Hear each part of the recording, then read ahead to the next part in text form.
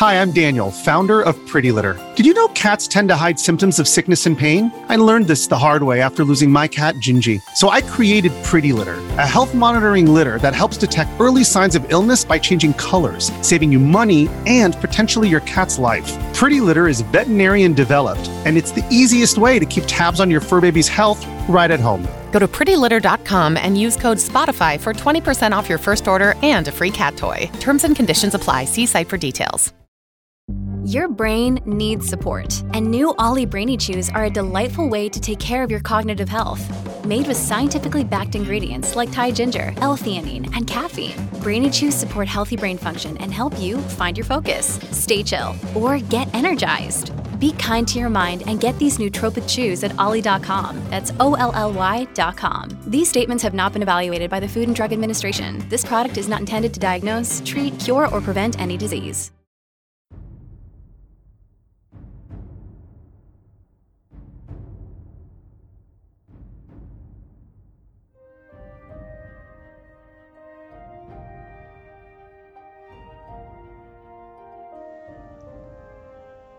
Good evening, everyone. My name is Agelos, and welcome to our pilot episode of Tales of Tamriel. We are very excited to begin this journey with you, and I just wanted to take a few minutes to go over my motivation for creating this podcast, and what better way of doing so than in a story. I have been listening to podcasts for years, and this has always been a medium that I was really interested in. So when The Elder Scrolls Online was announced, I began listening to any podcast I could find concerning this game and anything Elder Scrolls related. I have been in love with Tamriel since I first played The Elder Scrolls 3 Morrowind. Morrowind was actually the very first game that I had bought with my own money back when I was about 15 or 16. I'm currently 27, so there's a span of years in there. And I remember going into my local GameStop and having some cash that I had saved from whatever it was I had been doing to earn the aforementioned cash.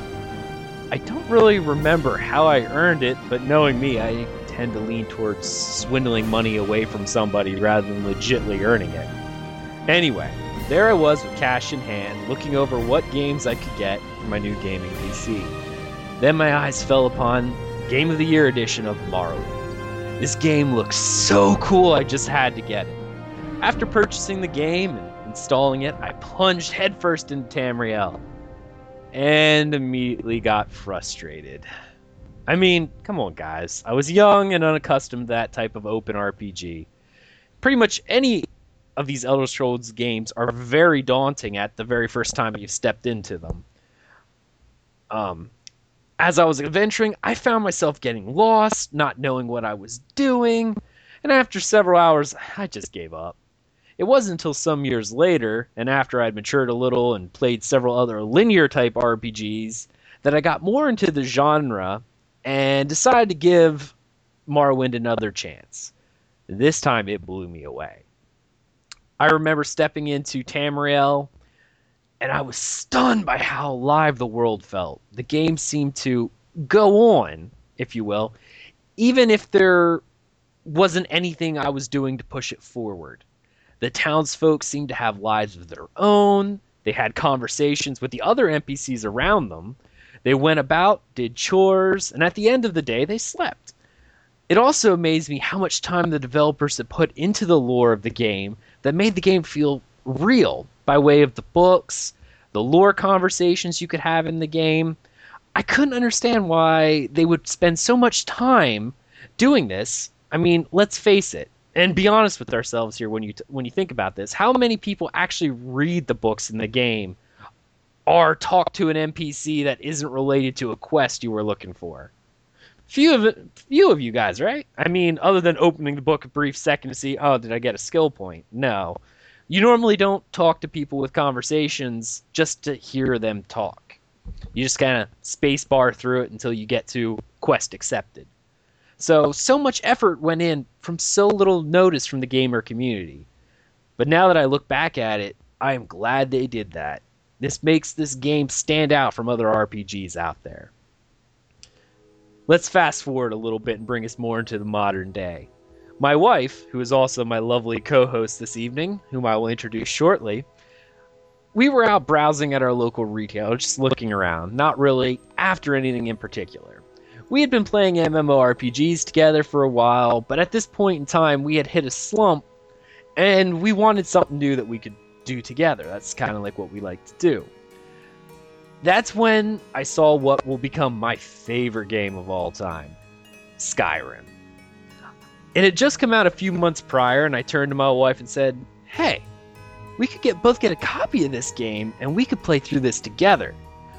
I didn't really know if she'd actually played an Elder Scrolls game before, so I wasn't sure if she would be interested, but she was quite ecstatic at the idea, so we each picked up a copy of the game, as well as the massive Skyrim strategy guide, and we began our adventure together.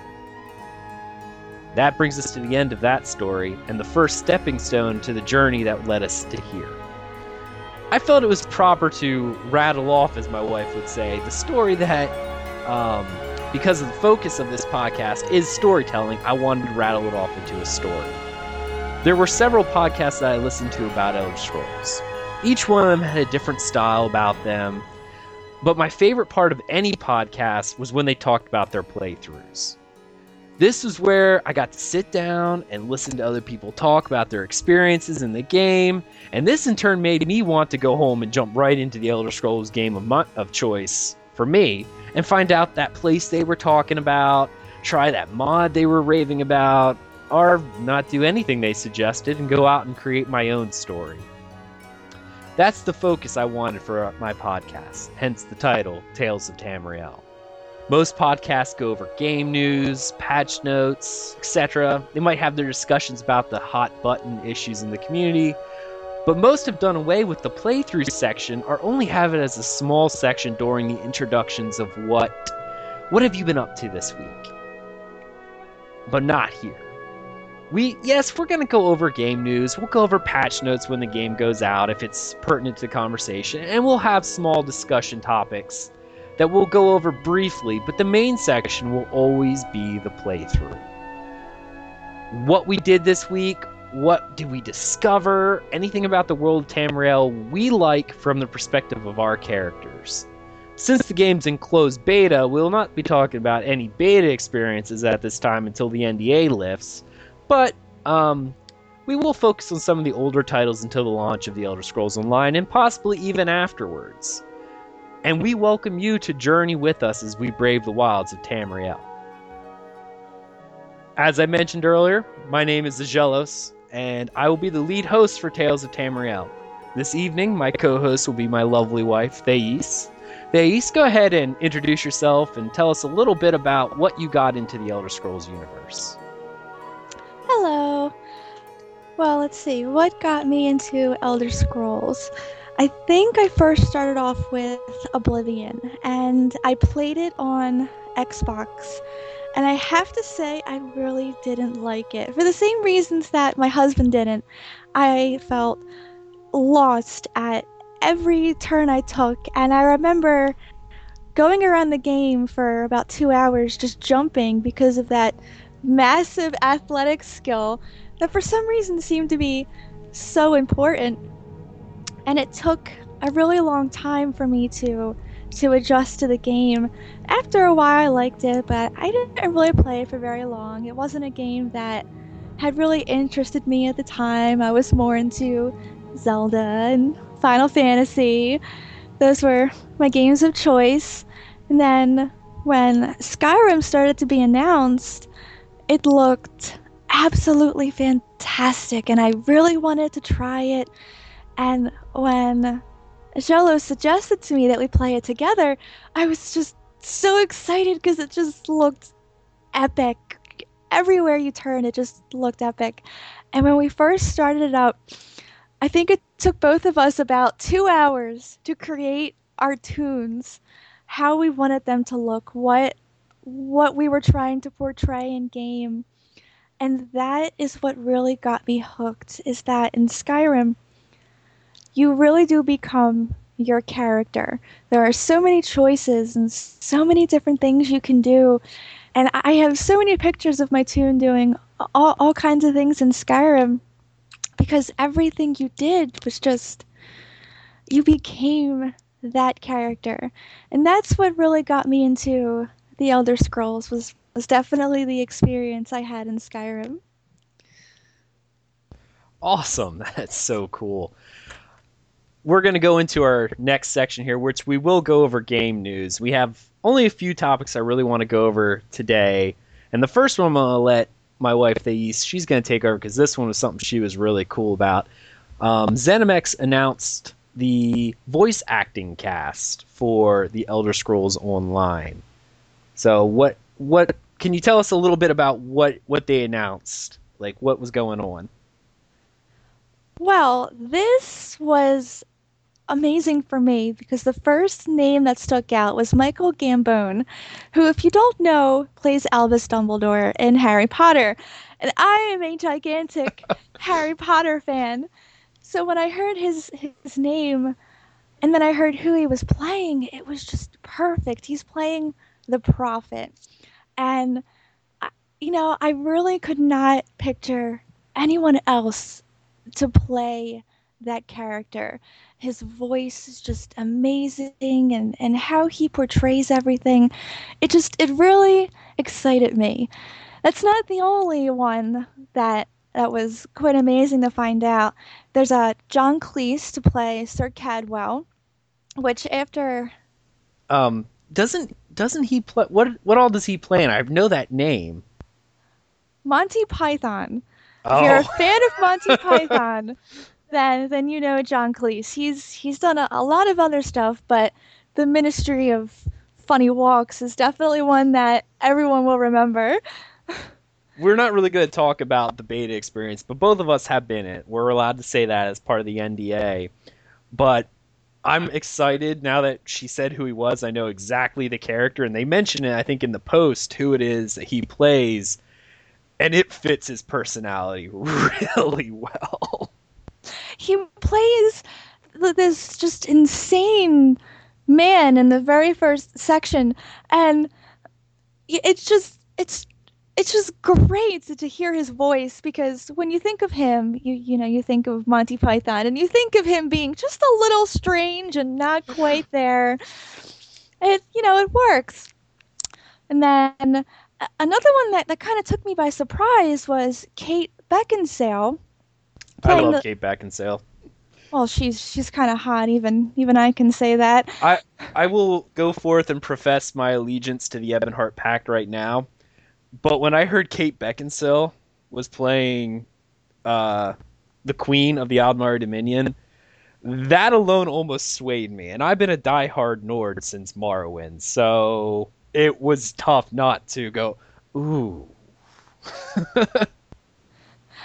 I have to admit that even that cannot sway me. I love the Dark Elves. I will always love the Dark Elves. That couldn't sway me, but that was still pretty interesting to find out that she is going to be a part of the Elder Scrolls. Now there's a couple other other names. Alfred Molina, who the only title that I can remember more than anything else was his role in Prince of Persia, because it was just really a really neat role. I know you'll remember he played. Yeah, I'm trying to grasp, and I can't at the moment. He was the leader who ran the races with the llamas. I think it was the llamas. I remember now, the ostrich racer. Ostriches, yeah. Right. It was, I like him. I do. He was pretty neat. Another big name is Bill Nye. Now, he's been in a lot of things, but most people, I think, will remember him in Shaun. Was it Shaun of the Dead? Yeah. Playing the dad. Yep, he was the dad in Shaun of the Dead. He also played, I believe it was Victor in the Underworld series. So, yeah. Who does he play in here? Let's see. He plays. I can't even remember what name that I just said. Bill Nye. Oh, okay. He plays a merchant prince. High King Emmerich. Is that what it is? Yes. I'd be interested to see if ZeniMax does any kind of interaction, because he's already worked on other works, like other movies with Kate Beckinsale, and I mean, yeah, he's the leader of the Daggerfall Covenant. But I'd be interested if they do any kind of interaction between the two of them, because as actors, they've already worked together, and I'd like to see if, with voice acting, if any of that would come into it, because they've already worked together on several movies, so that would be kind of cool. Is that everyone that we're looking at? Well, there's Malcolm McDowell, who plays the key figure, Molik Ball. I love this guy. When I saw his face, I'm like, oh, I hope he's Molik Ball. I think that he'll do really well playing Molik Ball, because he's really known for playing a lot of villainous characters in most movies that he plays. So this was a great role for him. And when you think of the main bad guy, you definitely want someone who's really good at being evil. I think he's played a lot of negative roles in the past. Not negative roles, but the bad guy roles in the past. Okay. Let's see. I guess that would be it for that topic then. The next big game news is the ESO receives a mature rating by the ESRB. And I will pull this up here because I wanted to read word for word what ZeniMax had said. They posted on January 22nd on Facebook that the ESRB advised us that it has given the Elder Scrolls Online a mature rating. While we may disagree with the ESRB's determination, we do not plan on challenging the rating, and we are unwilling to change the game's content to achieve a different rating. The game we have created is one that we want our fans to be able to play. As a result of the ESRB rating, we were in the process of promptly updating everything that's required rating and age gates, including game trailers, websites, and ads. Thanks for your understanding. We can't wait to welcome players into the Elder Scrolls Online soon. Now, I was ecstatic when I saw this rating. Me too. It just, Elder Scrolls, the one thing I love about the Elder Scrolls is the no holds bar lore. It is dark, it is cutthroat, it is like, I mean, everything about it is not for kids, if you will. I mean, it's not like a horror survival type game, but a lot of the quests and stuff like that are of a somewhat adult type theme. I mean, if you look at the lore, one of the major things in the lore that most people probably wouldn't know is the wild hunt of the Bosmer. They were actually known cannibals, and they would actually, when they killed their enemies in battle, they would eat them. Whether it was an animal, whether or not it was a man, or other elves, they would eat them. Cannibalism tends to be a kind of adult subject. I don't know if they would ever show that, because I think there was a Q&A session where someone had brought that up in one of the Q&As, asking how are you going to portray this, and I think ZeniMax kind of, at the time, they were going for a teen rating, so they were like, well, we're not going to really actively show this or anything like that. We're just going to say, it's in the lore. Another thing is, if you guys played Skyrim, and all right, my wife wants to take this one. I was just going to say that one sentence, the cannibals of Markarth. I will never forget that quest chain. It was so good and so detailed that quest chain actually made me sick to my stomach, which if it can do that, then they're doing a really, really good job. I tend to like all the horror movies and things like that, but for something to make me sick to my stomach, they did a nice job. Yeah, that is definitely true. I remember running into that quest and literally just talking to the people around the table, the way they were saying it. I remember looking down at the butcher, and the butcher looking up at you, and you say, wait, I know you from somewhere. And he goes, yeah, I'm the local butcher, the bloodiest meat in all the Reach. And he starts having this really creepy laugh. And at that point, I felt sick to my stomach too. I'm like, oh dear. I'm like, please tell me I didn't buy from that merchant. Please tell me I didn't buy from that merchant. So I definitely liked the fact they went with the mature rating. I know they were kind of going for a teen rating on these games to try to bring in a greater audience, but let's face it. I mean, if we really want to talk about the ESRB rating, it doesn't mean anything. I know legally you have to get it. You have to get it rated by this group. But how many people, whether they're young adults, our kids, our parents, really follow it? The parents seem oblivious to what ESRB ratings actually stand for. I mean, if you look at Grand Theft Auto, for instance, that thing was probably what was it? Grand Theft Auto 5 sold $12 million on the first 3 days. I think I remember reading that somewhere. Like, that's how much money it grossed. Obviously, they're not all adults, because let's face it, the gaming of adults it sharply declines after about the age 25. There's still this hardcore gamers out there that still play, but if you talk to, and if you got a sample of adults, it drops off. So a lot of people who buy games are the young adults. The young adults in college are kids and stuff like that. No one cares about the rating, to be honest. This mature rating will now allow them to bring in things, I hope. I don't think it's going to change anything for launch, by the way, but I'm hoping what happens is they'll be able to use this rating later on to bring in some of the things that make the game feel more real. Blood splatter, some of the darker quests, things of that nature that they maybe tried to keep out of the game to get that teen rating. This rating, I think, is perfect. It will really allow them to do everything that they need to do to make this a classic Elder Scrolls game. And even though it has a mature rating, I don't feel this game being as harsh as other mature games.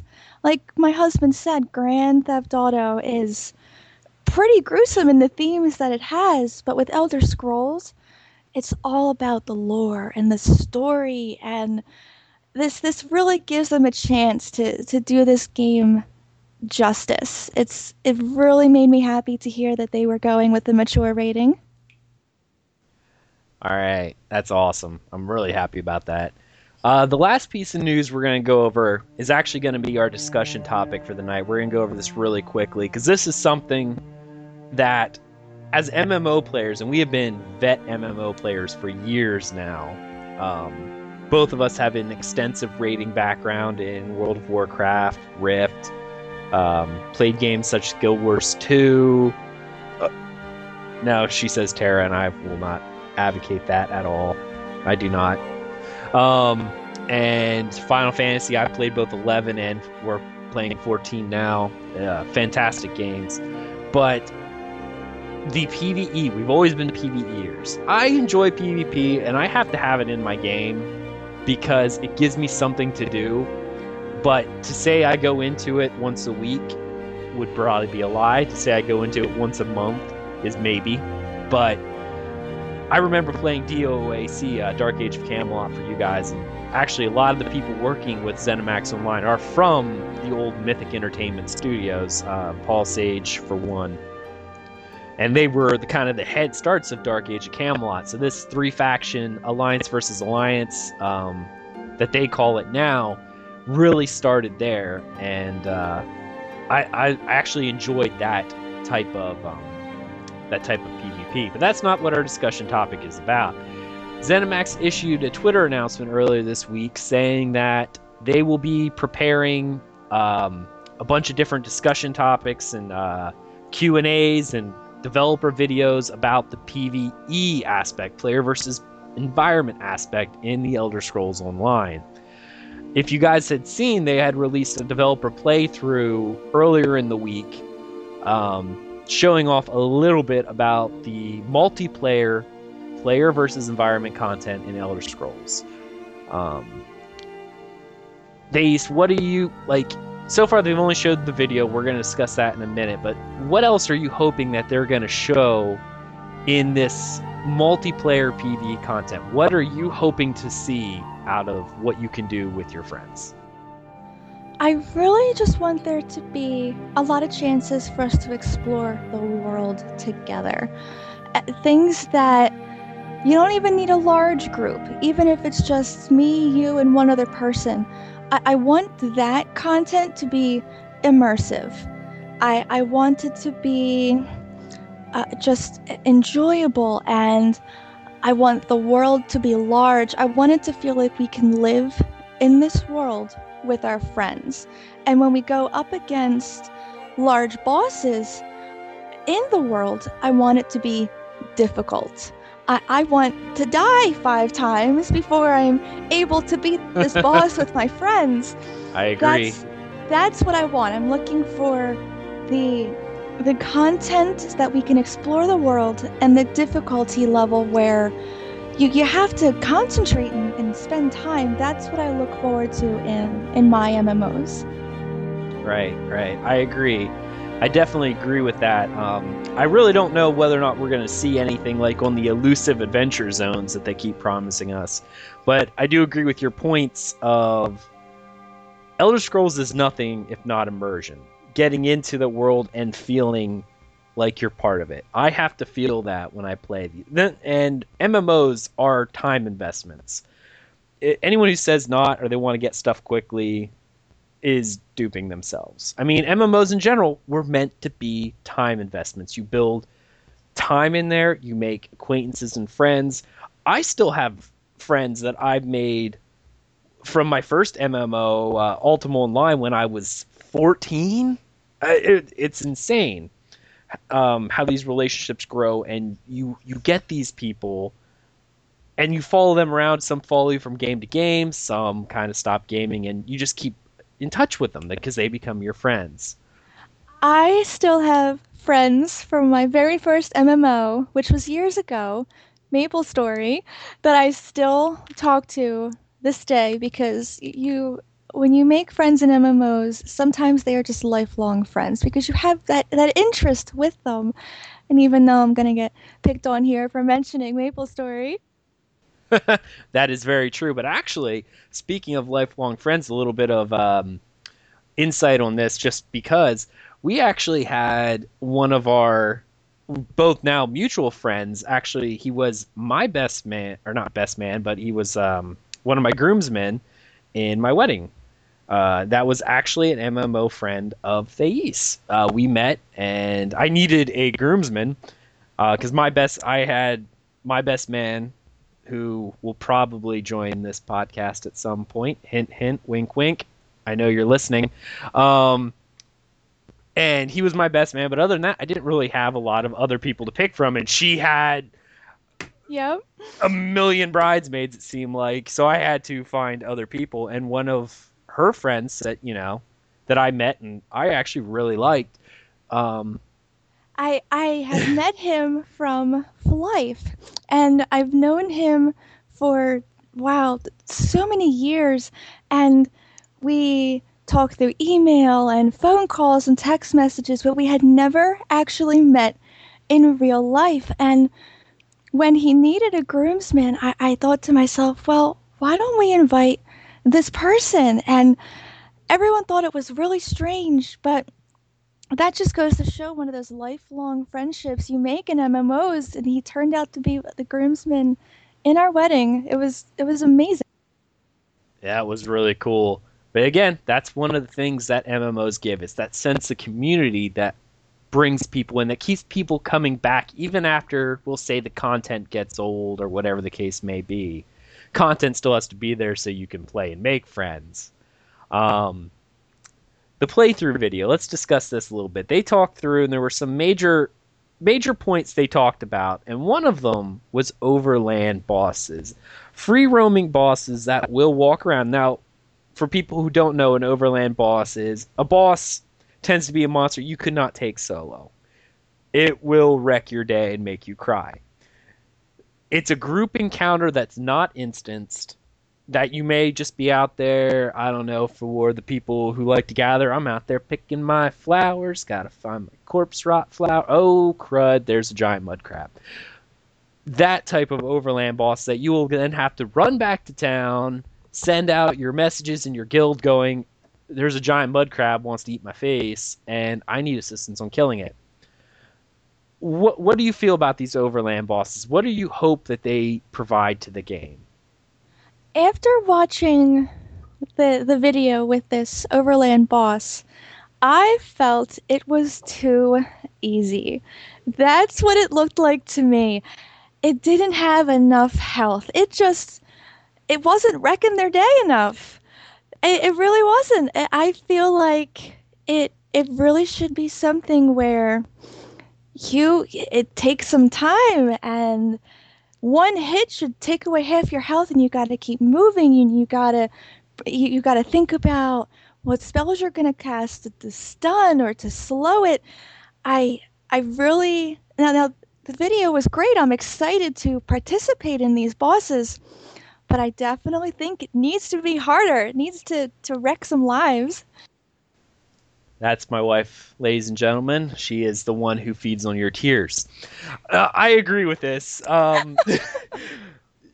Overland bosses are fun, but they're meant to be dangerous. This harkens back to any of you old school MMO players will remember Dark Age of Camelot, and they had some overland bosses. Will remember Ultima Online, and it's oh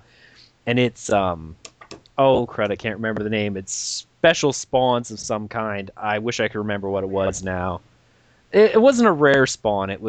They had a name. There was something lore-wise. I can't remember. But everyone, I'm sure, will remember what I'm talking about. Like, you got titles for it. There was one for, like, Rat Slayers, Demon Slayers. Anyway, they were very difficult bosses that you literally had to get everyone in the world to get. Now, another game that went in the complete opposite direction, at least at the start, Guild Wars 2, was all about overland bosses. They were fun at first. This is the narrow... It's a very, very thin line of what is fun and what is too difficult, especially in these overland bosses, which in the video they were saying this was supposed to kind of get people to wet their feet a little bit into group content. But with overland bosses, if it's too easy, people will do it once and be done. And that's it. If it's too hard, people will never want to do it. There were overland bosses in World of Warcraft in the original and Burning Crusade that were pretty big deal, but they actually got so difficult near the end that no one wanted to do them. It proved to be too much work for too little reward. I think ZeniMax really needs to balance out these overland bosses in such a way that there's a reward for doing them, that when they're up, you want to go kill them. You want to find the people and kill them off. But don't make it so easy that you can literally just walk away from your keyboard. I mean, Guild Wars 2 did this for a lot of their bosses where pretty much you could just spam the default ability and it was win after 30 seconds. They changed that up, however, in one of the later patches with Tequatl the Sunless. He was beastly and made people cry. It took two weeks, I think, for the world first kill for the people to figure it out, because they had mechanics. But most overland bosses, you can avoid mechanics. You just zerg them, if you will. But ZeniMax, I think, will need to come up with a way of forcing people to adhere to mechanics. If there's something you need to do, like you're fighting a giant Atronach, there's got to be a way to force you to stop killing the Atronach and maybe go kill the people summoning it. Like, they show up to strengthen it, and if there's enough people in the way, old mechanics of, the guy's sitting there channeling a heal, if you have enough people, you'll be able to just go buy it. They need to figure out a way of blocking it that you cannot avoid mechanics. I completely agree. That was one thing that always frustrated me in Guild Wars 2 was how people could just ignore mechanics. Same thing in WoW. When people ignored mechanics, even when a fight was easy, I'm the kind of person where I still want to do the mechanics. I still want to do the fight the correct way, and my husband knows this, in dungeons, I don't want to do speed runs. I want to kill everything. I want it to eat my face. I want to play the game how it was meant to be played. And if there are mechanics, they need to make sure that you do the mechanics to win. That's really what they need to do. But even if it doesn't quite play out that way, as long as the difficulty is there without having to do the mechanics, it has tons of health or it hits you like a ton of bricks, that would still be worthwhile. Right, right. Yeah, I agree. There needs to be difficulty in these things. Um, I have another thing I want to say about Overland bosses, but I'm actually going to bring this into the last part of this discussion. The next part is teleportation to friends. Did you see any of the teleportation mechanics in the game? How do you feel that's going to work? From what it looked like, to me anyway, was they want to make you so you can play with your friends and find your friends. I'm not a big advocate of teleportation in games. It makes the game world feel small. Um, I have to completely disagree. If the game world is gigantic, even with a mount, if it takes you 45 minutes to go from town A to run to town B, by the time I get to town B, I'm bored and I forget why I was heading there in the first place. I am a huge advocate of teleporting. I love the instant gratification of, I have to go here. Bam! I am now there. Then you can complete what you needed to go there to complete. You can explore the world quicker. Now, it to me it doesn't make the world seem smaller. It actually makes the world seem bigger. If they need to put in teleportation to get around the world, then the world is obviously too big to walk from area to area.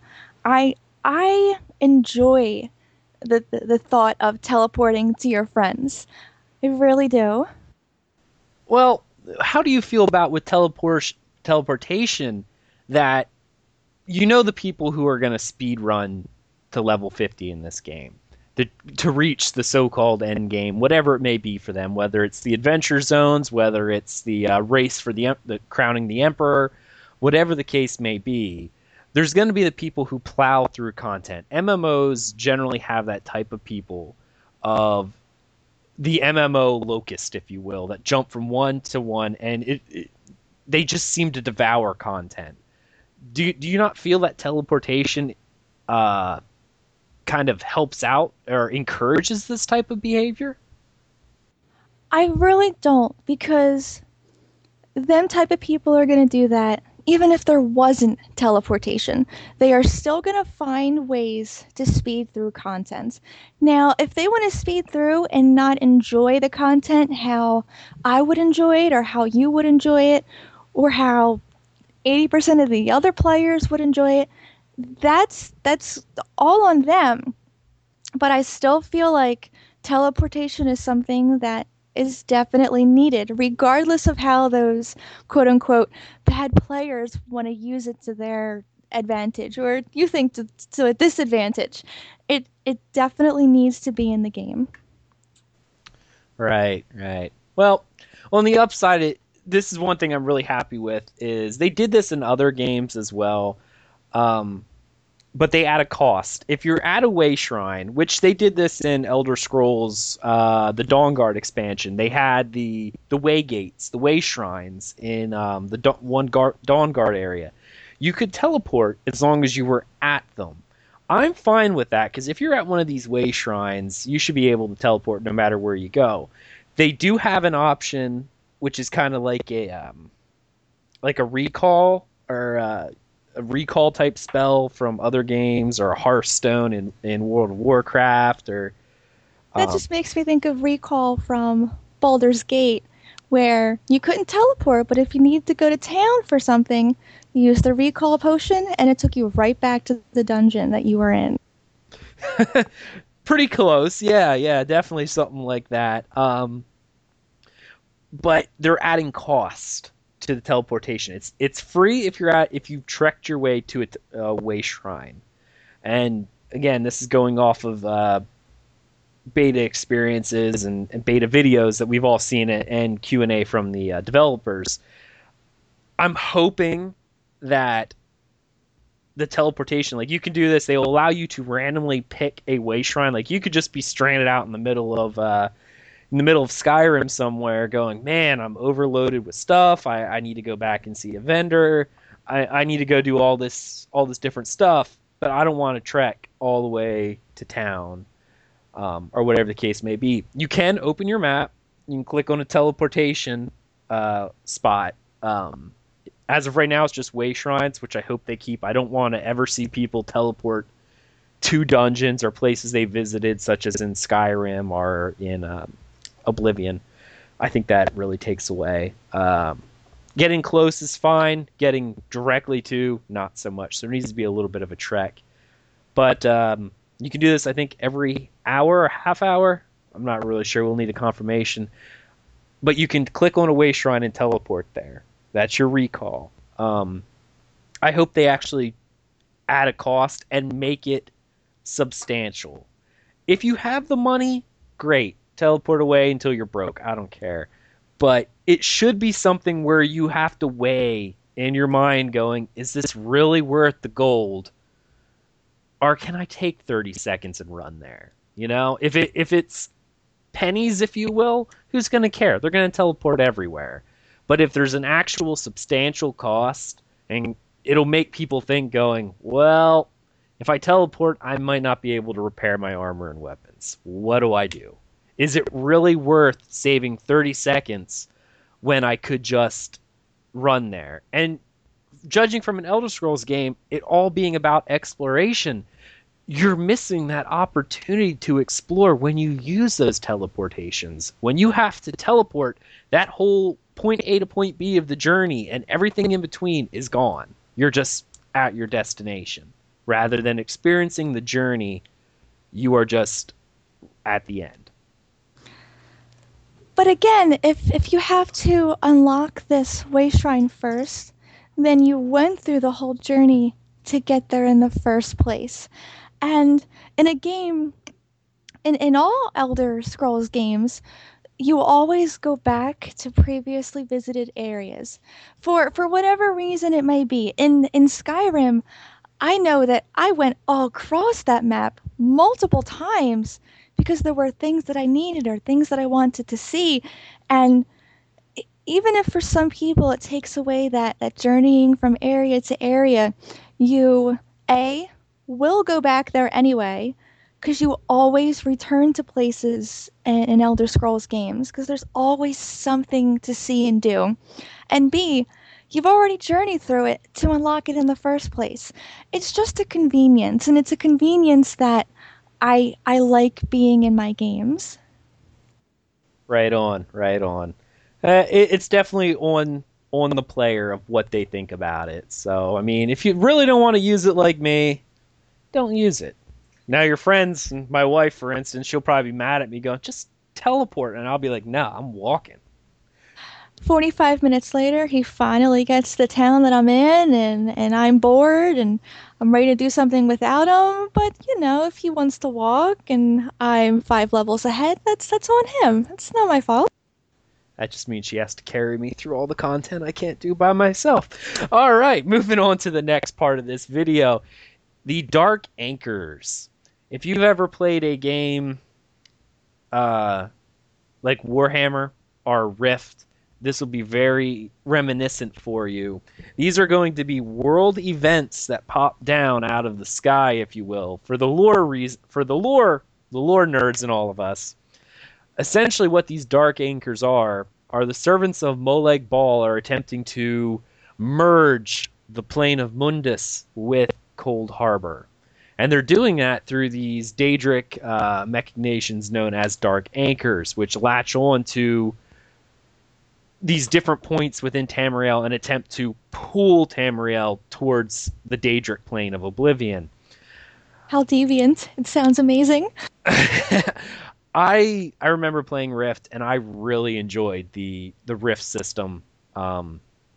And the public quest system in Warhammer was also this way, at least at the start.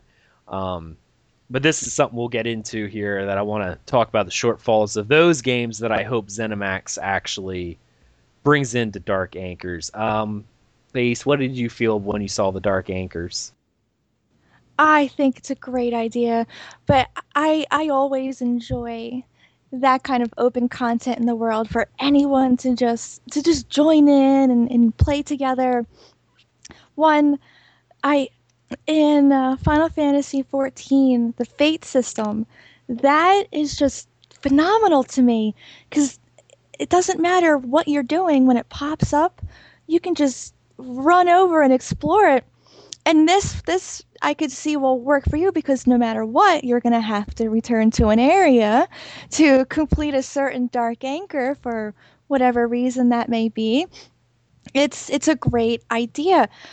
What I think they need to make sure they do, though, is balance the difficulty of the Dark Anchors and how they're going to tailor it to how many people are there participating in this specific event. That is what worries me about this.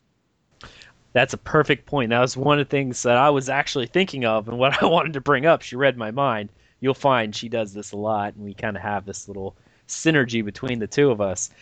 But yes, one of the major downfalls that I experienced when playing Warhammer Online, the public quest system was a blast. I bought the game when it first came out, and I played with my buddy who's going to join us on this podcast eventually, as he remembers our epic, I need some help. Too late, I'm already halfway up the hill. He'll know what I'm talking about there. They were fun at first because everyone was leveling together, everyone was going through the zones, and there were people to help.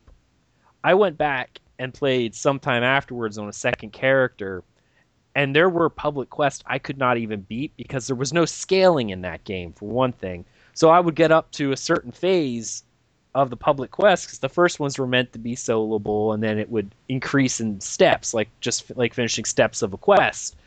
Every time you finished a step, it got harder and harder in the different waves. And eventually I would not be able to finish it, which would get me out of the reward. And it kind of made the world feel stagnant, if you will, because they were either always up, the timer ran out, there wasn't anything going on.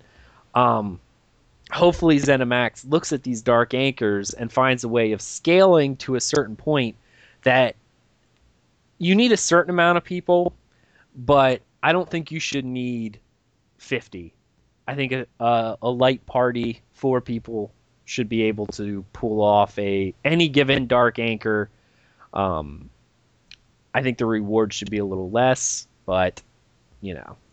I don't completely agree with that. I feel that there should be some that are for small parties. But if I remember correctly, there were some in Rift. Some of the rifts in Rift were made for raid groups, which I thought that was really interesting, that they had to be activated and then they were a raid rift. Now, if some of them want to be for small parties, that's great, but make sure you tailor it and you scale it to how many people are there. But then if some of them want to be difficult for a large group of people, they should have that option as well. Yeah, I can see what you mean there. Here's another question I'll have for you here for this discussion topic. How do you keep the Overland bosses and the Dark Anchors relevant? I know the Dark Anchors are specifically tied to the Fighters Guild. That's how you gain ranks in the Fighters Guild and things of that nature. That was already confirmed by ZeniMax. How would you suggest that ZeniMax Online keeps these things, like makes people want to do them, that they don't grow stagnant after you've done them once or twice and the novelty has worn off? That's really difficult to answer. There's no real good answer there. The only thing that I can think of would be that after some time has gone by and those areas are not visited as frequently, either add different rewards that make people want to go back, add pets or mounts or special weapons, make people want to do them. Add more to those events that people want to experience. You just have to make sure a player wants to go back. And why does a player play MMOs? For gear, for the experience, for the pets and mounts. And if it's feeling like people aren't visiting, then change it. Then make it different and increase the payout. That's all you really need to do. But in a lot of games, people ignore that fact and they go, oh, well, they're not visiting it. It's all right. It's fine. You know, if they forget about it, that's whatever. But don't let them forget about it. After time goes by, just add something on to that event. Awesome. I agree. One of the things I was thinking about is I love mount and pet collecting, but I don't know if that's going to happen in ZeniMax or in Elder Scrolls Online, so don't take our word here as truth, because I know the only mounts they've confirmed at launch are horses and stuff. But I agree with collectible items such as barding and things of that nature. Do you have any idea how many pets exist in nature? I mean, how many horses exist in nature? There's a lot of types of horses out there. So that could actually work if it's just horses. Make them all different colors, since there's tons of different colors. There's tons of different breeds. This could actually work in our favor. All right, you got me there. You got me there. One of the things that I was thinking of is they announced the veteran point system, which is a way of progressing your character past the level cap. You'll need veteran points to equip certain amount of gear. Like instead of there being a level cap, there will be a veteran level cap. So you'll get a sword that's level 50, but the veteran level is 15 or whatever the case may be. I'm speculating here because they haven't really went into it a lot. But this is the general vibe what we're getting. If they offered a reward system that people could go back and do these anchors and get rewards for veteran points and progress their characters, people would go back and do them. Even low-level ones, you don't want to make it that people, that's unbalanced, that people can go back to a low-level zone and do all the events and get the same reward, because there needs to be a payout and an incentive to go do the harder stuff. So veteran reward system could definitely, or the veteran point system could definitely add some life into these systems. The other thing I was thinking about was crafting. Crafting is, let's say it's kind of most games have it that it's a boring system, let's face it. You level to max and then you're done. Then you're a vendor, if you will. You gather some mats, you put stuff up there, but it normally gets left behind by the raid content or the PvP stuff. But ZeniMax has confirmed that crafting gear would be as powerful as endgame dungeon gear, endgame adventure zone gear, endgame PvP gear. You'd have multiple different ways of getting the equipment. They might vary a little bit by stats. Maybe you need a certain kind of stat that you can only get from here, that kind of thing. But what I think would really be helpful is rare materials that drop from these things. And only make them drop from this. Make it so that you get an Oblivion-infused ore, or Oblivion-infused plank, or Oblivion-infused flowers, anything like that make it super rare. Like if there's 100 people doing a Dark Anchor, make maybe one of them get one of these pieces. That person will then go, oh dear, I either made myself some money, because I can sell it to a crafter, or I'm a crafter and I can now make that awesome potion of invincibility or that awesome sword of slaying everything, whatever the case may be. If there's a reason for people to go back and farm the events, people will go back and farm them. That's what I think they need to do. They need to add something that's either a collectible, as they said, or a crafting mat that's rare, can only be gotten from those specific events, or veteran or having the veteran points. I think that would definitely help. That's actually a really interesting point. One way to get people to go back to lower level events, the open events, would make it so that a special crafting mat only drops when you hit a certain level from that event. It could be a level 20 event, but this amber infused ore will only drop from this event if you're level 40. That is one way to make people go back and do these old events, because people will want these mats.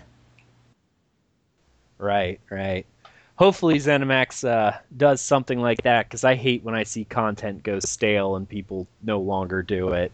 But I think we went a little long on our discussion topics there. So now we're going to get to the main subject of our podcast, the Tales of Tamriel.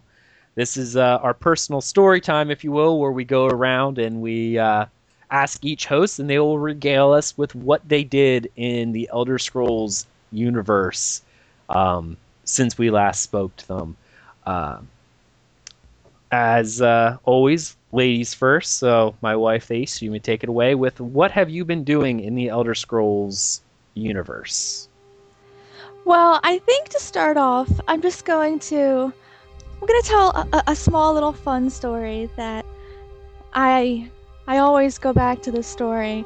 And it was when I first started Skyrim, and I was one of those low levels, and my skills weren't very high yet, and I'm exploring, and I come across this little area, and there's all kinds of mammoth tusks, and there's this little campfire, and I'm the kind of sneaky, stealthy type, so I'm hiding, and I have my bow out, and I see this gigantic 12-foot giant, and in my head I thought, oh, all right, I can take this guy, I'll shoot an arrow at his butt cheek and everything will be fine. And I'm hiding behind this rock, and I see this giant. He's just kind of pacing around this fire with his club over his shoulder, and I peek out from behind the rock and I shoot him, and his health doesn't budge. But then the ground starts shaking, so I think, all right, that's all right, I'll hide behind this rock again. And my little stealth icon starts to shrink, but it doesn't disappear completely. And I look at the giant. The giant, he completely forgot about me now, but the ground is still shaking, and I can't figure out what in the world is going on.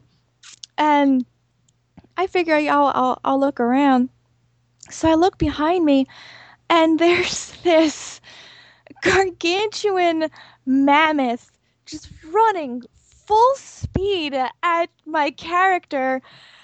And I froze out of fear, because there's no way my dinky little iron arrows are going to take down this 12-ton mammoth. So I get out of stealth and I start running, and the whole world is shaking, and then I have the giant following the mammoth following me, and I'm trying to sprint out of sight. So my first encounter with the giant did not go very well, and it's definitely my first very fond memory of Skyrim, was the giant that I almost killed, but not really. Then the mammoth that pretty much ate my face. That's awesome. Is that's the end of your story time for today? Yeah, for today. I figured All I would make it easy. Okay. All right. Well, now it is the time that I always enjoy from these podcasts, and that's the story time for me. Little background. In lieu of making this podcast, I decided that I was going to start over in Skyrim. I wanted something to talk about, and I had some stories and stuff from the past that I wanted to bring in, but I decided, you know what? I'm going to start from scratch, and we're going to chronicle the adventures of Agelos the Nord through Skyrim. I also decided on this. There were going to be a couple caveats to my playthrough. One, And this is one of the things why I brought up in the teleportation. I am not fast traveling anywhere. I am walking everywhere. The other thing is I'm starting off on legendary mode. As much as my wife over here says that she likes, to feed on your tears, she was feeding off mine quite a bit during this playthrough. And one of the bullet points I have on here, I'll go into why I was crying. Every time he died, I would just sit in my chair and giggle because he was having just such a hard time, and I thought it was just so funny trying to watch him not teleport and just die every Yeah, it was really bad. The type of character that I always play, and when the Elder Scrolls Online comes out, I will be playing there, is I play a Templar. And actually, before they even announced the Templar class, that's every time I made a custom class, that's what I made. I always like playing the Holy Warrior archetype in every game I play. It's just the play style that I enjoy. This time I decided I was going to try something that's the same but a little different, and it actually bit me in the bum later on. I generally go two-handed sword, but this time I went one-handed sword and magic. So I was carrying both destruction, I like the flames, and restoration magic on my one hand and sword on the other. I like this playstyle, it's really cool. I also carry a bow with me at all times. I've played games, and this is one thing that always annoys me, is when I play my Holy Warrior archetype in most games, I have no ranged abilities. I'm just kind of standing there.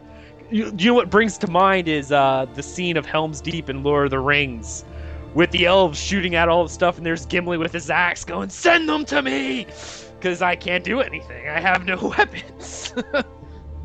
Whenever we try and do a playthrough, I'm always the sneaky type, and he's always that just run in, guns a-blazing, swords a-swinging kind of type. So when we went into a mine or a dungeon together, he's already halfway through the dungeon, and I'm sneaking around every corner, pew-pewing the elves, the Falmir in the face, taking my time. It takes me 2 hours to get through one of these mines, and he's done in 15 minutes. Yeah, that's generally the play style I play. I don't really pull in stealth or anything. I do from time to time when I'm stealing books and ingredients and potions, but I generally play that upright guy.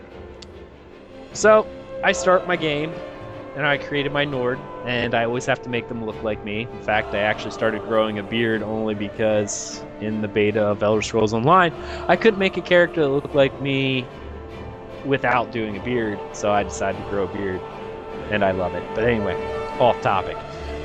Create my character. I'm in chains next to Ulfric, and they call me up, ask me, who am I? I said, I'm a Nord from Skyrim. The damn Imperials decide to still send me to the damn block. So, I'm marching over, get down on my knees, get ready to face my death and begin into Sovngarde, being sent to Sovngarde, when Alduin comes and frees us from that. You've all played the starter, I'm sure, and that's where we were. I come out, and the first thing that, after we get out of the tutorial area, if you will, and you step out of that sewer and look out at the world, that's where I was, standing on top of that hill with what's his, Roloff standing there going, hey, let's go to Riverwood. And I go, okay, let's go to Riverwood. So I'm sitting there, I'm wearing some light armor this time. So I put on the Imperial light armor. I still hold on to the Imperial heavy armor because I love the look of it. And I'm always kind of a heavy armor player. I start marching down and walking through the fields and picking any flowers and whatever I could find. And I pass the Ember Shard mines. I was going to go in, but I decided, you know what? I'm not going to go in right now. I'm going to finish my trek to Riverwood, and I'm going to hang out there for a little bit. So I go back into Riverwood. I sell off the immense amount of gear, which, by the way, I am over encumbered at this point because I looted everybody, I stripped them bare, and I'm carrying all the stuff. Thais is looking over at me in my playthrough. She's like, why are you walking? I'm like, I'm over encumbered. She goes, why don't you drop something? I'm like, no, I'm not dropping anything in this playthrough. If I pick it up, I'm carrying it till the end. So I am walking from the exit of that sewers to Riverwood. Not very far, but my goodness, it took me probably 35 minutes to do. I decided I'm not going to go through the Embershard mines being loaded up because I've been in there before and I know there's some bandits and there's a lot of treasure in there, as well as ore and things like that. I wanted to work on my smithing. So I go to Riverwood, I sell off all my stuff. They plead me to go to Whiterun, but I'm a busy guy and I don't want to go to Whiterun right now. The dragon will be off in the mountains somewhere. I don't care. I'm fine. So I walk around and I decide I'm going to grab a follower because I'm not dropping anything. I need a follower. The only follower available without using mods off the start is Fendrel. You have to do the quest with him. He comes up to you and he's like, I think I've seen you talking to that Sven, that bard. And I didn't know who in creation this Sven was. And I'm like, I'm not talking to any Sven. He's like, oh. Well, he goes on and he tells me his story, how he is pining for this woman that works at the local trader, but the bard Sven is also doing the same, and he fears that he's going to lose this woman to Sven, which he's a dirty, dirty Bosmer, so he should. But I decide to help him out because I don't like Sven because he's a jerk. I go up, he gives me a letter saying that this letter is from Sven to give it to Camellia. I decide not to. I give it to Sven. Say, look, Fendrel's writing a nasty letter about you saying you're talking all these bad things, and I'm not going to turn it in. He goes, ooh, that's it. I'm going to write up a nasty letter, and you give it to her, say it's from Fendrel. Well, just judging from the greeting I got from Sven right off the bat was, if you're interested in a woman, don't even think about it, because I've already been there. This guy's kind of a jerk, and I really don't want to help him. So I take the letter, and I give it to Camellia. She looks at it, and she goes, this is from Sven. He wants me to think Fendrel would say these terrible things. She immediately dismisses him and thanks me and says I should go talk to Fendrel. So I do. I walk out, and I say, hey, Sven's not going to bother her anymore because now she thinks he's garbage. He is so overjoyed, he joins my cause. So I have him follow me as a follower, and we begin our trek into the Embershard mines. Generally, it's not too much of a problem. We get down. There's some bandits in there.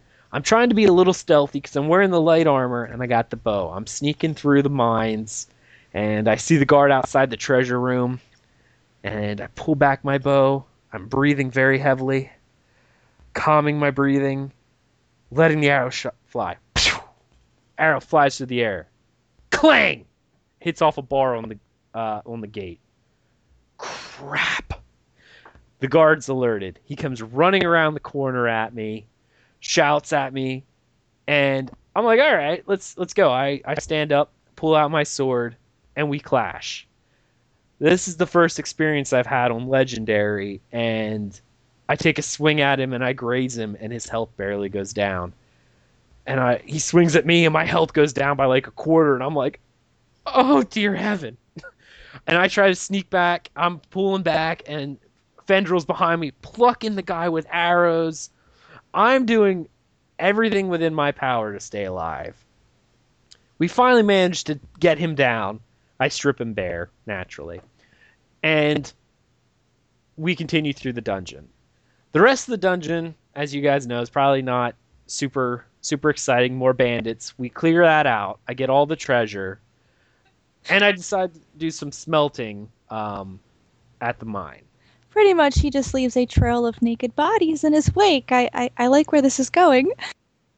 That's how I play. I'm very much that kind of guy. We get through Embershard, and we're both kind of over overburdened, so we decide we're going to head back to Riverwood. Somewhere along the way, though, and I have no idea how I did this, I get lost. I mean, I've been in Skyrim, so in reality I'm not lost. But we end up across the river, and we come across a house. Just standing out in the middle of nowhere. So I'm going through, and we decide to stop by. There's an old woman there. Very nice old woman named Anise. I sat and I chatted with her for a few minutes, and she's like, I'm just an old woman. You don't have to bother me, but it's nice that you stopped by and talked to me. She was very nice. I decided to go into her house, and Fendra was outside, kind of keeping her company. And I'm just plucking around through her house, and I'm seeing some books, so I pick them up and I'm reading through, just seeing what she's interested in reading. And then something catches my eyes out of the corner, and I look. There's a little bit of hay over there. There's a trap door beside her bed. I decide I'm going to sneak in and find out what is going on. This little house, there's a secret little entrance down there. I open up the grate and I crawl down. When I get down there, my eyes are greeted by a dark hue from candlelights on the wall. There's a musky smell in the air. And I look around. It's a basement. But there's something wrong with this basement. It's not like a normal basement. I'm looking. There are alchemy ingredients. There is a spell crafting table and an alchemy table, as well as other reagents used in spell casting.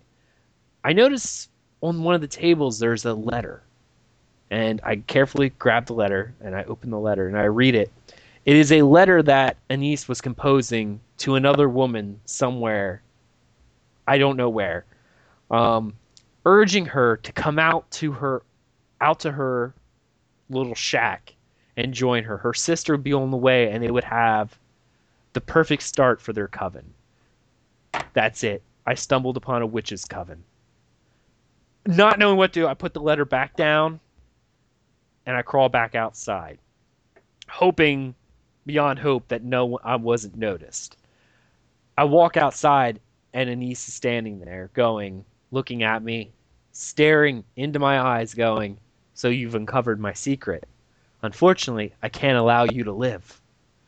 She now knows that I know she's a witch, and she tries to do away with Fenril and I. Sadly, we had to put her down, and we moved on.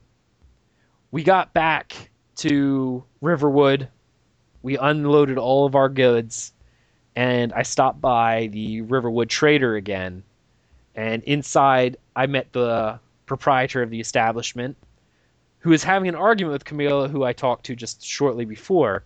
There was a robbery, and they are missing their golden claw. That was the only thing that was stolen. She wants to go after them. He doesn't want her to. I offer to go with Fendril and I. We decide we're going to go up. We will help you out. They tell us it is in Bleak Falls Barrow. So we were like, all right, Bleak Falls Barrow. It's hard to miss. We saw it coming down the hill. It's always, our town looms in the shadow of this place. So we decide we're going to walk over towards Bleak Falls Barrow. On our way, though, we end up getting lost and ended up in a pass that connects Falkreath and Whiterun provinces, the Brittleshin Pass. We walk in, and the first thing we notice is there's corpses on the ground and skeletons. We had found the lair of a necromancer holding up in the Brittleshin Pass, possibly killing anyone trying to use this pass to cross between Falkreath and Whiterun. Doing our civil duty, we dispatch of the necromancer, come out the other side, realize we are in Whiterun. We're nowhere near Bleak Falls Barrow, so we pack our bags and go back through Brittleshin Pass and eventually make our way up the mountain to Bleak Falls Barrow. Bleak Falls Barrow, as we venture in, there's bandits and some Draugr and things of that nature. We find the thief caught in a web. He offers to give us the claw if only we cut him down. So I cut him down, and him being the thief and swindler that he is, goes, I'm not going to give this to you, and runs off. He is unfortunately killed by one of the many booby traps that accompany Nordic runes. So I go up to him, we loot his body, and we find the golden claw, as well as his journal, which says that he's uncovered the secrets of the claw and what the ancient Nords were hiding. We continue through the dungeon, fighting our way through Draugr, through spiders, through skeletons, until we find the lock gate where the golden claw goes. We figure out the riddle on the golden claw, we open the gate, we pass on through to the crypt within Bleak Falls Barrow, the main crypt. And at this point in time, my follower, who is ever the stater of the obvious, goes, I don't like the looks of this place, as we look up over this bridge at a single tomb on a raised pedestal and a wall with ancient glyphs on it. I look at Fendrel and go, yeah, thank you for stating the obvious there, good sir. I don't like the look of this place either. We continue in and find that it was indeed a dragon wall, where the dragon priests had written in the dragon language part of their lore. And that's where I learned the power of Foos, the push shout. We dispatched the Draugr that was guarding it, and I find the fabled dragon stone, which marks these burial sites and these dragon words throughout Skyrim. We trek off immediately to Whiterun at this point, because we need to alert the Jarl of Whiterun that there are dragons coming, and that I just found this awesome stone that has all this stuff. We get to Whiterun, and he tells me, you've seen a dragon. We fight he sends us off to fight the dragon after I talk to his wizard, who says, hey, I need you to go find this dragon stone, of which I already have. I give him the dragon stone, and he translates it, and we have to go fight this dragon. We face off with the dragon out at the Eastern Watchtower. We make our way there. I meet Irilith and her parade of guards, and we run up to the tower. As soon as we get to the tower, the guards inside the tower are screaming at us to stop, that it's still here somewhere. It picked off people trying to run away. So I get down low in stealth, and we wait, and then we hear the dragon coming. The dragon swoops down and splashes fire on all of us. I'm sitting there with my arrows plinking at this guy, and the arrows are bouncing off its hide, it seems, on legendary mode. He finally lands, and after many slain guards and myself having to go toe-to-toe with this dragon, we slay it, and I absorb the soul, becoming Dragonborn. The next part of my adventure really is going back, telling the Jarl of Whiterun that I have slain this dragon, but on the way back, we hear summon from High Hrothgar. The Greybeards are summoning me to see them. We adventure a little bit within Whiterun.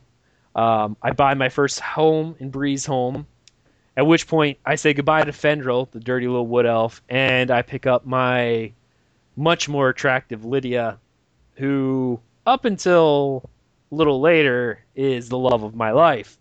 Don't tell my wife over there. It's all right. She was my love in Skyrim for a while too, so I completely get it. It's okay. Hey, she's always there to help us. As we're exploring a bit, I decide to leave Whiterun and just look around and explore, as what we do in an Elder Scrolls game. And this is where I really start hitting the hard parts of Legendary. I come across a cave called the Greywatch Cave. I walk inside thinking, I picked up a quest while I was in Whiterun to find a sword. I didn't have my journal up, so I didn't know where it was looking, but I sort of figured, oh, this must be where it is, because I thought I remembered it was in a cave over here to the east of Whiterun. Unfortunately, no, there were trolls in there. And those trolls kicked my bum. I am running through this cave with my destruction magic in one hand. I am slashing at these trolls, but their regeneratory abilities are keeping them from dying. Lydia and I are slashing and slashing at these trolls, but no matter what we do, we cannot kill these guys. We cannot do enough damage, even with casting fire magic on these guys, to drop their life down. So we do the only honorable thing to do, and we run for our lives like little girls. We make it back to Whiterun, barely, and I decide I'm going to join the Companions Guild, and we're going to start off that quest chain. At this point in time, I meet the other love of my life, Ayla, and I absolutely adore Ayla from the Fighters Guild. I definitely don't, because of what the Companions Guild, what they have to do to be in the Companions Guild. No, definitely don't like her. Lydia is where my heart lies when it comes to women in Skyrim. I'm looking mostly at the physical aspects of Ayla, and that's about it. Moving on from that subject, I talk with them. We do one little quest for them, one of the Radiant quests, where I have to fist fight one of the guys to stop a brawl. Again, Legendary almost kicks my bum, and a fist fight takes me 15 minutes to beat. I don't know how it didn't disqualify me, because the only way I could live was to put my restoration magic in one hand and line of sight the enemy, trying to keep him away when my health got low. It took me 15 minutes to beat this guy. It was insanely difficult. After doing that, I get the first part of the actual story quest, where we have to go and recover a shard of Wuthrag. It's at the Duskman's Cairn. At this point, I have to say goodbye to Lydia, because Falkus from the Fighters Guild is supposed to be my shield brother for this event, and I cannot have two followers. So Lydia and I part ways. She goes back to my home in Breezerun, hopefully to make me a sandwich or something, and I continue on to Duskman's Cairn. Along the way, however, I decide to stop at Silent Moon's camp. It's right on the way, not really too much out of the way. I just have to go north a little bit. And again, the Legendary comes into play. I'm fighting these guards. I'm trying to sneak, but I wasn't really paying attention, so I took my sneak off to run a little bit, and the archers spotted me. I had 3 of them on me. I'm like, oh no! I had 2 archers and a caster. I am kiting these guys for like 20 minutes, trying to get them and whittle their health down without dying. I'm hiding behind rocks. It looked like an adventure movie. I am crouched down behind this rock with my restoration magic going off. I go, all right. I go around the corner, all of a sudden you hear twang, and the arrow bouncing off the rock, and I have to hide back behind the rock again. It was insanely thrilling. Somehow I managed to kill these guys, and we move on, and I decide, all right, I'm going to clear out this place. I walk my way up the mountain, and that's where I find the chieftain, if you will, but it's not really a chieftain, it's a caster. The caster one-shot me with lightning, and I died. I had to start over from an earlier save, which is right outside the White Moon's camp again, Silent Moon's camp again. So I decided, all right, this time I'm going to do it right. I'm going to try to stealth a little bit and pluck off maybe 1 or 2 of them without having to fight all 3 at once again. I'm stealthing, and I'm coming up, and I'm watching them, and all of a sudden I see the guards come running down the hill. And I'm going, oh no, they've spotted me, but how? I'm still hidden. And this is where we have a very dark part of Skyrim history, known as the Mudcrab Massacre at Silent Moon's camp. The legendary mode, the Mudcrabs are insanely difficult. I'm thinking these guys are running from me, but actually no, at this exact time, an elk had started running across the path, and them being bandits and hunters started to attack. Again, as earlier said in the introduction, how one thing I love about the world is it moves on whether I'm there or not. The hunter saw an elk, it wanted to hunt the elk. It's shooting at the elk and somehow managed to aggro the mud crab. The mud crab is then coming up the hill after these guys and is attacking them. I'm sitting there in the grass looking, and the sad part is the mud crab is killing them. The 3 guys that I had spent probably 10, 15 minutes trying to kill earlier were wiped out by this mud crab. I come up, this mud crab just gets done killing the last of the 3, and it has about 25% health left. I just pluck it with a few arrows and it dies. I'm thinking I need a pet mud crab going forward, because these things are beastly on Legendary. So I save, because I know that caster's up there again. I crawl up the mountain, trying to stay stealthy. I see the guy, pull my arrow back. Boom. Health goes down a little bit. All right, new arrow. Boom. All right, health's down again. New arrow. Zap. I go flying off the mountain. I'm dead again. At this point in time, I realize that my light armor and my lack of enchantments for magic is really hurting me, and I make a mental note to come back to Silent Moons at a different time, because I'm getting tired of being electrocuted by this spellcaster. I leave that place behind, and I continue on to the Dustman's Cairn. This is probably the hardest part of my journey so far. I have never died more times in one place than I have in there. And again, the guy who's going to join the podcast later on, he was on the phone with me while we were playing this. I was in there for 2 hours, and I died more times in that one dungeon than I have in my 500 plus hours of other games in Skyrim. I will tell anyone who's interested in starting Legendary mode, this is not for the faint of heart. It is so difficult. It is almost not fun. It is difficult. Now, it is very rewarding when you do manage to clear something. But I'll tell you what, going through Dustman's Cairn, a 2-hour trek through Dustman's Cairn, almost made me want to go lower the difficulty, maybe to master or something. I stuck through it, and after wave upon wave of bandits and killing them, I finally emerge triumphant with the Shard of Wuthrag, found out the secret that Falkus didn't want to tell me, and I get a trusty new silver sword, because I needed one. I emerge from Dustman's Cairn, and that's the end of my story for this show. I hope everyone enjoyed that part as much as I enjoyed playing that. Beast, what do you think about my insane story through Skyrim so far?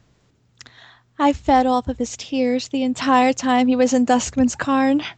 It was pretty enjoyable sitting in the same room with him as he's dying every 5 minutes.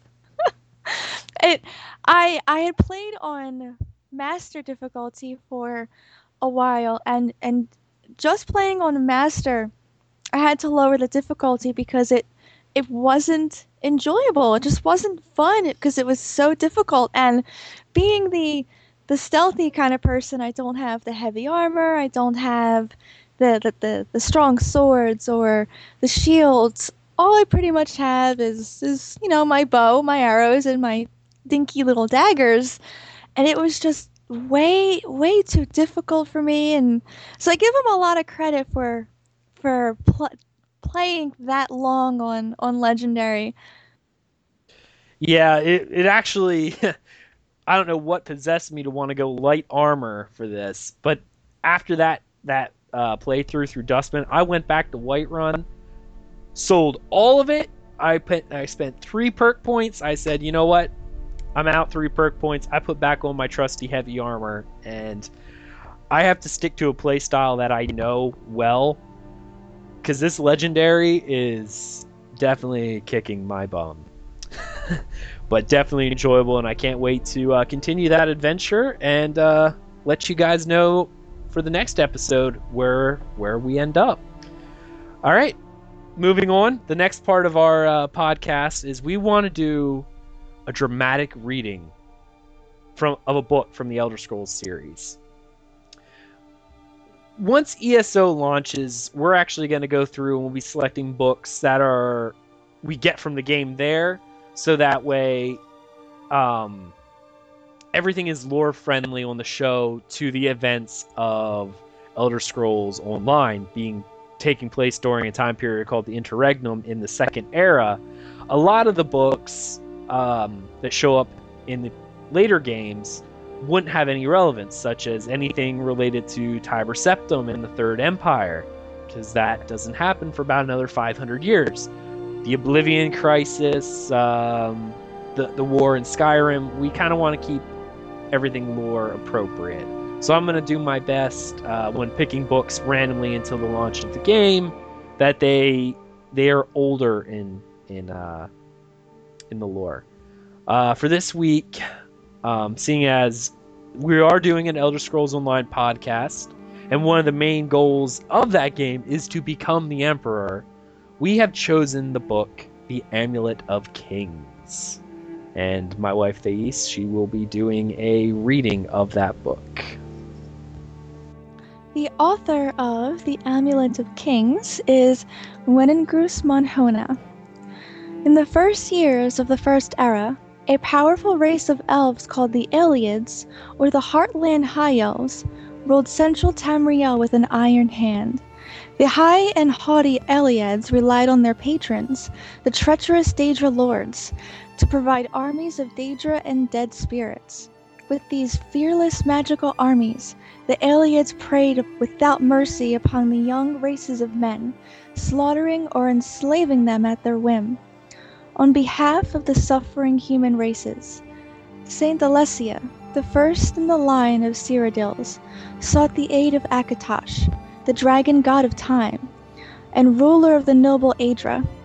Akatosh, looking with pity upon the plight of men, drew precious blood from his own heart, and blessed Saint Alessia with this blood of dragons, and made a covenant that so long as Alessia's generations were true to the dragon blood, Akatosh would endeavor to seal tight the gates of oblivion, and to deny the armies of Daedra and undead to their enemies, the Daedra-loving Ayleids.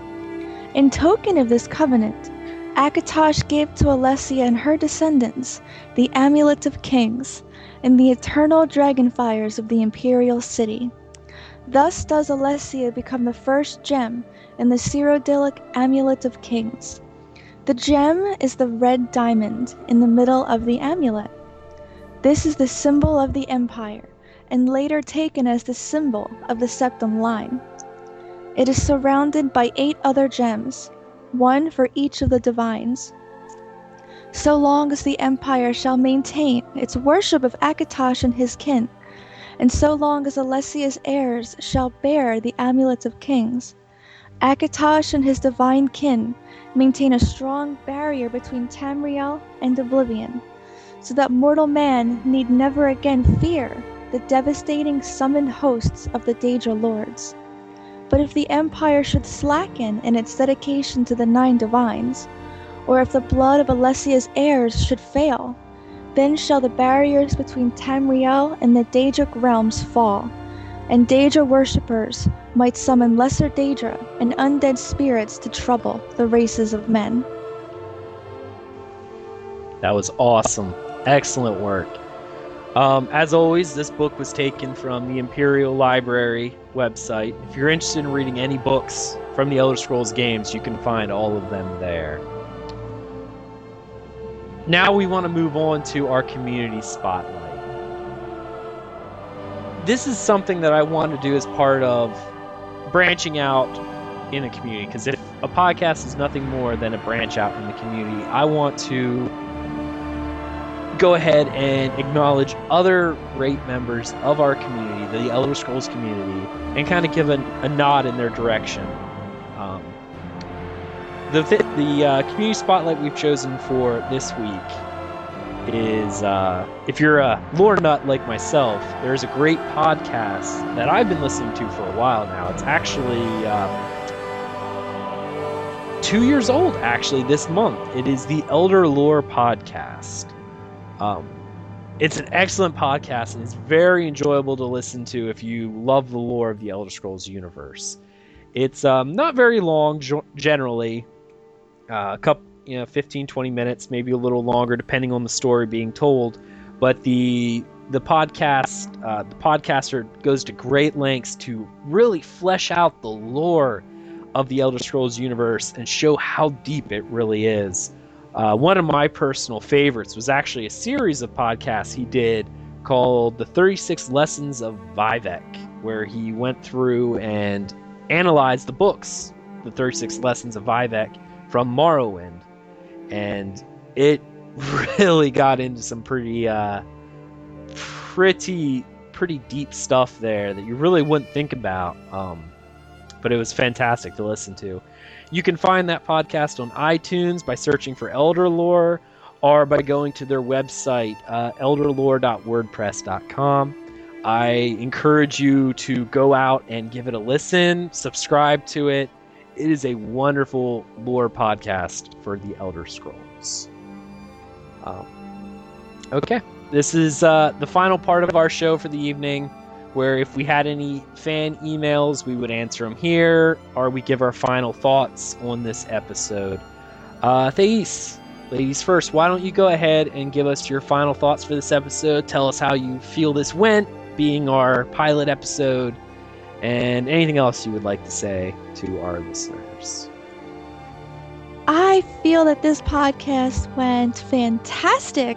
It was a lot of fun. It was a great first podcast, and I definitely enjoyed reading that book. That was a lot of fun. I'm looking forward to reading more of the books in the future, and I look forward to delving deeper into my stories and my experiences in Skyrim.